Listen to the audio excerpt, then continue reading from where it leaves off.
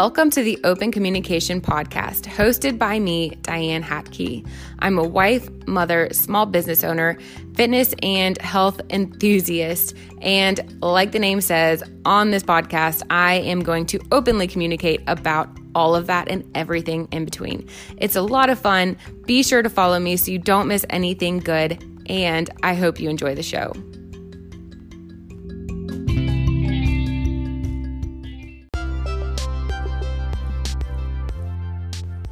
Before we dive in, a quick word from our sponsor, me. I'm the sponsor.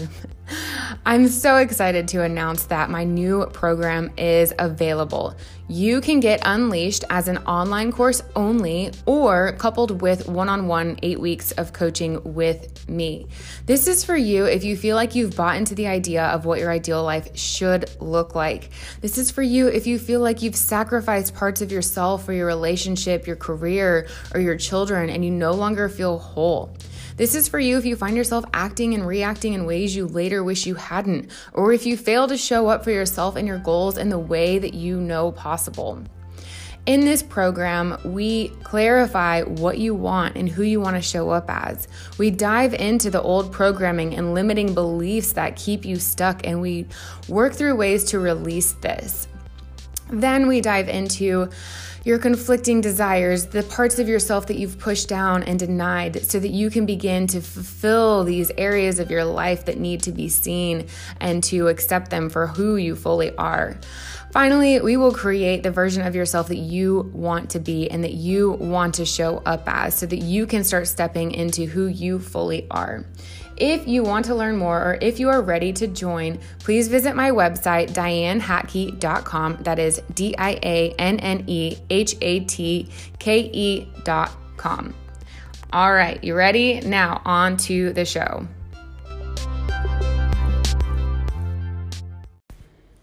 Welcome back to the Open Communication Podcast. I am wanting to talk about some stuff that has come up for me and my relationship recently, because I think it can be really beneficial for any area of your life, but also for your relationship. If you're not in one, or if your relationship is going really well, this still covers pretty much everything. So we're going to get into that. But first, I do want to preface this with, I fully understand that some of the things that are true for me might not be true for other people. Some of the experiences and what I've learned from those experiences might not hold true for other people. So when I'm sharing my story, my experience, when I'm offering advice, if it doesn't sit well with you, if it doesn't feel right to you, then feel free to move on from it. And I'm sure that you do, but as a coach, I don't want anyone to take what I say as 100% true for them. I don't want anyone to ever feel like if I say this and it doesn't feel good to them, then maybe there's something wrong with them, because sometimes one person's truth just isn't true for everyone else. So just want to throw that out there. But today I really want to talk about how you determine what you experience, and how if you believe you're going to experience something, chances are that's actually what's going to show up for you. And this really came about because my husband and I have been working through a lot of stuff over the last year and a half. And recently we had a conversation where he told me that he still feels disconnected from me and from our relationship at times. And I feel the same, and I think that I know where this comes from, and it's something that I personally have been working on. But I guess we haven't done the best job of really talking about it. But we sat down for a conversation the other day, and he's like, I just feel disconnected sometimes, and I don't know what it is. And this conversation stemmed from me telling him that I didn't really fully agree with the concept of needing to fill your partner's love cup or love tank. So if you're familiar with the 5 love languages, part of that is filling your relationship love tank.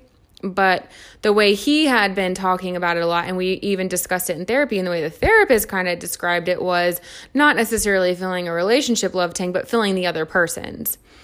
And I I don't know how much I agree with that. It's still something that I am exploring and trying to understand, because I've always been the type of person who's like, sometimes life is just like that. Like, you got to take care of yourself. So I know that that's partially who I am, but I truly believe that it is your own job to create your happiness.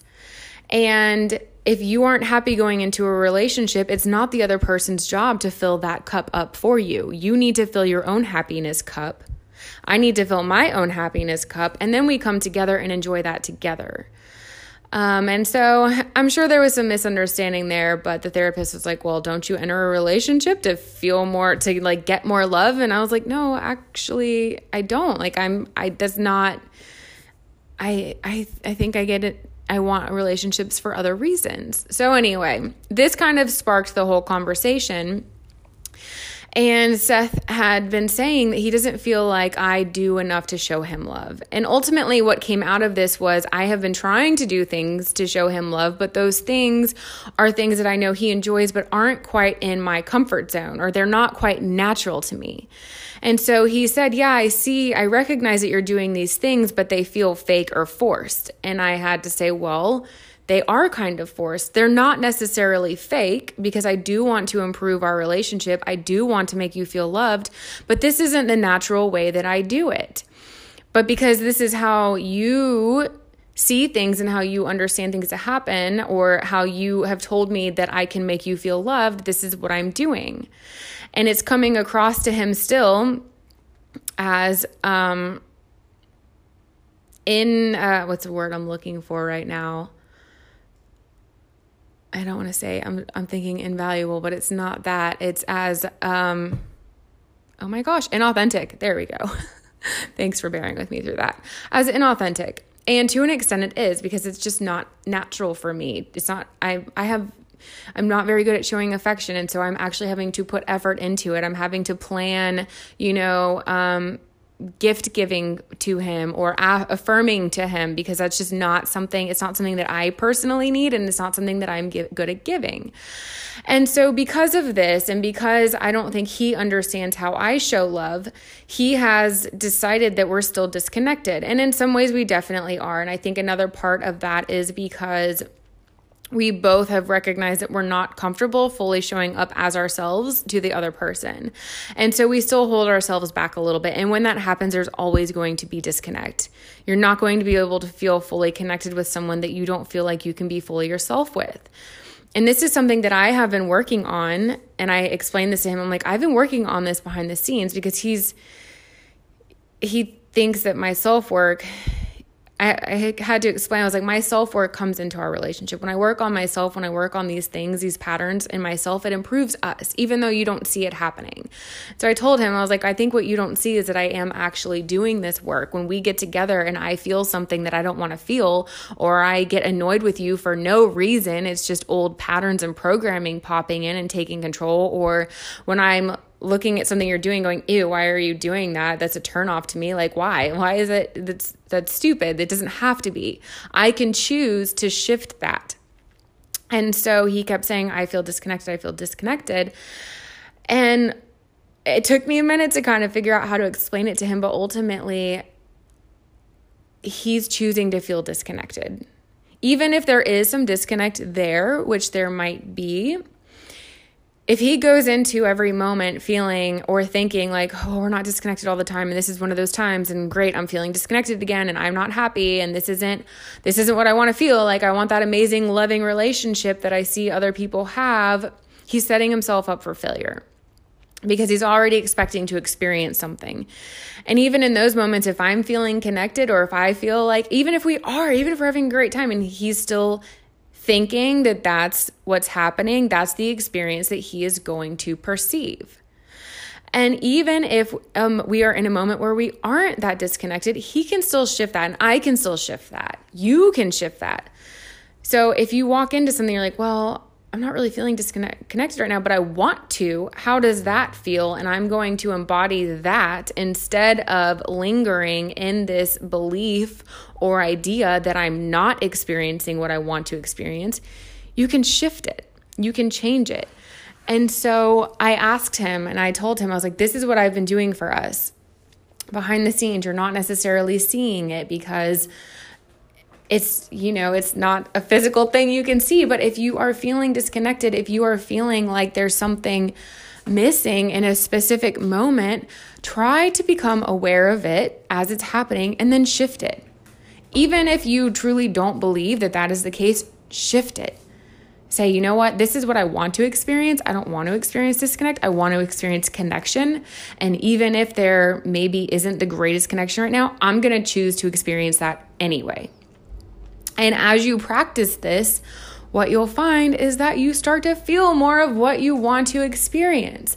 Not only that, but when you sit in this feeling of I'm feeling this certain way, you're attracting more of that into you. And so when he sits in this experience of I'm not feeling connected, he's putting that out. And I'm picking up on that even if unconsciously, because that's likely, you're not fully aware of it, but then he's going to attract more of me being disconnected to him because that's what he's expecting me to give to him.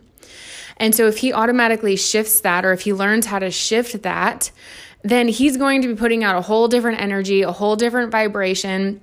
And he's going to relax himself around me because he's experiencing what he wants to experience, which will in turn signal to me, again, most likely unconsciously, that I can relax and that I can be myself and that I can allow myself to feel even more connected with him. And this also, so if you're still like, Diane, I don't know, are you sure? I want you to think, we all know the person who, we've all had someone in our life where just nothing ever goes their way. Their life is a supposed shitstorm, and we look at it from the outside and we're like, well, your life really isn't that bad. And they have a major support system around them, people who are like, I'm here for you, I will support you, let me help you, I care about you, and they refuse to see it. They have their mind made up that their life is shit and that nothing can help them and that nobody is there for them. And so even though their life isn't that bad, even though they have this huge support system there for them, they still perceive the exact opposite because that's what they want to see. And then what happens? They keep believing this, keep sitting in this, and slowly that support system that was there for them gets pushed away. And so then they actually create this reality for them that they have no one there for them, that their life is shit. So this is essentially the same experience that Seth and I are going through, and I'm trying to work with both of us to move away from. Instead of allowing yourself to sit in the things you don't want to experience, shift them. And I have done this with him with so many things because I have so many blocks and just old shitty programming tied to relationships that cause me to feel certain ways, like repulsion, like just being completely turned off when certain things happen, or being annoyed when he taps into his feminine side and which I shouldn't be. And so in these moments when I'm angry or annoyed or feeling repulsed or just grossed out or just not turned on, or even in moments during sex when he is being more vulnerable and open and I can feel myself shutting off, I have been practicing allowing myself to switch that and turn it back on. Now, it's not exactly easy. It still feels a little uncomfortable, but with every single time I allow myself to make that shift, for me at least, things get a little better. And I think I've told him, I'm like, I think that you're kind of stuck here and I would appreciate if you would try this with me, even though he's not quite as on board with all of the, if you will, woo-woo, even though this isn't really that woo-woo, because I can prove to you that you can decide the energy you want to sit in, and I'll do that in just a moment. Trying to get him on board with me for this. So if you are sitting in a relationship, if you're sitting somewhere in your life and you keep experiencing something, you're like, I don't want to experience this anymore, but I'm so used to experiencing it that that's what I'm going to expect, chances are you're going to continue getting that. So if you want to shift it, you have to decide to experience something else. Now, if you don't believe that you can't change your experience right now, I want you to think about something that really angers you, something that has pissed you off lately, or something that you're afraid of. What are you scared of happening? What happens when you think about that? Immediately, your body reacts. You start to feel anxiety. Maybe you get a little nauseous, some tightness in your chest. You don't feel good, right?